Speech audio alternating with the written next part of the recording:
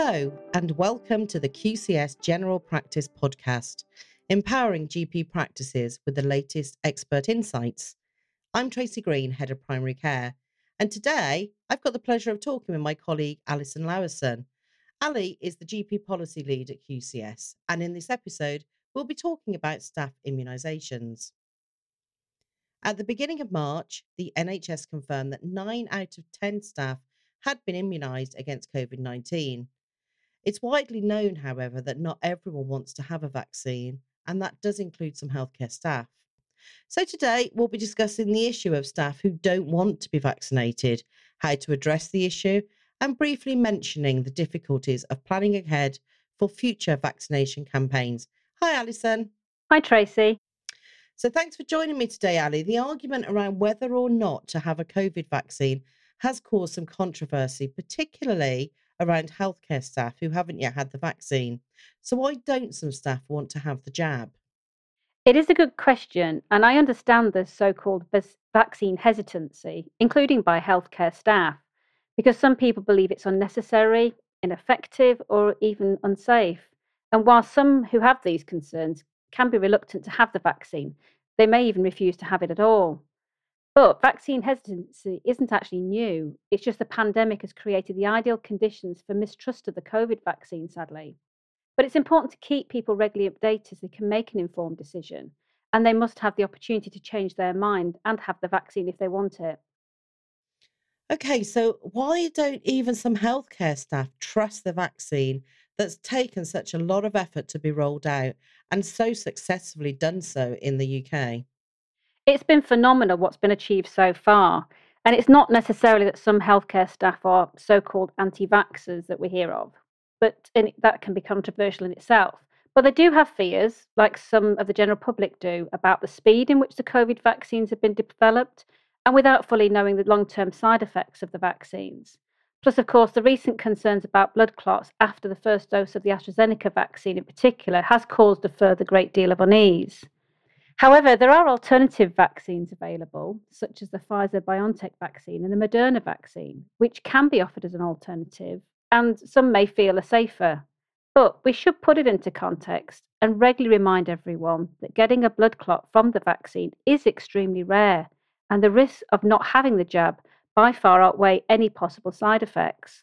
And just as a reminder, guidance on the COVID-19 vaccines can be found in the Green Book, Chapter 14A, and it is regularly updated when it needs to be with the different vaccines. That's great. And we know things are just changing so quickly, aren't they? So Yeah. what other guidance is there out there about immunisation of healthcare staff? Okay, under the Health and Social Care Act, Regulation 12 relates to safe care and treatment, and GP practices must ensure that staff receive the immunisations that are appropriate for their role, because it's important to protect individuals and their family, protect patients and other service users, in particular those who are vulnerable and immunosuppressed. But it's important to protect colleagues and other healthcare staff and allow for the efficient running of services without disruption. And GP practice should be able to show that an effective employee immunisation programme is in place. Yeah, absolutely. So what do practices need to do to be able to demonstrate this? Okay, all employees should be able to have an occupational health assessment, and new employees should be given the opportunity for a pre-employment health assessment, which needs to take place after the job offer and before the start of their employment. And it's important that practices keep records of their staff immunisation status as well. But everyone who has direct contact with patients, including reception and admin staff, should be up to date with their routine immunisations such as tetanus, MMR, and diphtheria, and they should be offered the annual vaccine for influenza. But of course, some staff may need further vaccinations, particularly if they've got direct contact with patients' blood or blood-stained bodily fluids, such as from patient samples or sharps. These vaccinations include hepatitis B and the varicella chickenpox vaccine. Yeah, lots of vaccinations we're quite used to in general practice and having those. So I noticed, Ali, you mentioned the annual flu vaccine, and there's an annual flu campaign every year. So what can we learn from the flu season that we could take forward with COVID and vice versa, of course? Well, each year we have flu, but before 12 months ago, we had never really heard of COVID. The number of reported flu cases decreased last year, most likely due to a combination of shielding, self-isolating, and the general public observing infection prevention and control regulations during the COVID pandemic. When someone performs a COVID test, either using a lateral flow device or from a PCR test, the result must be reported to enable public health to monitor the infection and transmission rates. However, if someone has flu and they self-treat without any medical intervention, it's not reported. So perhaps think public health could consider a similar testing for flu cases, which might help to track infection and transmission, particularly during the winter months when we're expecting a double whammy of COVID and flu. Plus, it would help to distinguish the statistics to help with future vaccine programme doses and planning. That's all really interesting, and I wonder if public health may take that forward. That could be very useful, couldn't it? Mm.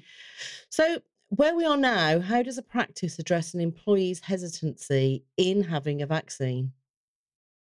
It can be a tricky situation, but firstly, the practice should hold one-to-one meetings with staff who are unsure whether or not to be immunised. And these discussions, which are usually led by nurses, should be informal and light touch, and just to explore the reason why the individual is reluctant. It should then be followed by a risk assessment to help the employee understand the benefits and risks of occupational exposure to a serious vaccine preventable disease at the end of the day, and also to improve their knowledge and confidence in vaccination programs. Under the COSH regulations, employers actually have a legal duty to assess the risk of infection for employees. So the risk assessment will show that the employer has taken suitable precautions to protect the health of their employees. Yeah, of course. So in England there is that, and in the UK there is that need for employers to show they've continued to carry out risk assessments and to protect their teams. So, what policies and procedures can GPs and practice managers who are reviewing the immunisation of their staff utilise from QCS? So we've created the staff immunisations policy and procedure, and that will ensure that all staff, including locums and temporary workers, understand the reasons for immunisation and that they're aware of the requirement for reducing exposure to vaccine preventable diseases. The policy also enables our customers to adhere to current legislation and regulations, as well as evidence based recommended practice in relation to infection control and health and safety at work. But also, our induction policy and procedure covers requirement to check and record the immunisation status of new staff. And we've produced a staff immunisation risk assessment template to help identify the hazards from 10 different vaccine preventable diseases, review the required control measures, and then create an action plan. That's all really great. So we've talked about future COVID and flu planning. What challenges might practices face this coming winter? Well, in the next few months, it's likely that practice will face far greater challenges than overcoming vaccine hesitancy amongst staff. With a majority of COVID jabs in the UK currently carried out by GPs, the main question is where will practices find the time and the resources and, of course, the funding to continue with this vaccine programme and carry out the annual flu campaign from October, now that over 50s will also be eligible. But it's almost impossible to know the rates of flu and COVID infections in the future, especially now we have a vaccine and infection control measure in place and that they're much improved. But we have a flu planning checklist and a COVID vaccination toolkit available for our customers to use. And we have a rota template in our staff rota and staff availability policy, which will help with staff planning. Oh, that's fantastic. So this really busy time, really challenging time. There's lots and lots of content that QCS can help GPs and practice managers with. Thanks, Ali. And I really hope that's been useful to all of our listeners. Thank you for listening today. To find out more about QCS, please visit qcs.co.uk/GP podcast.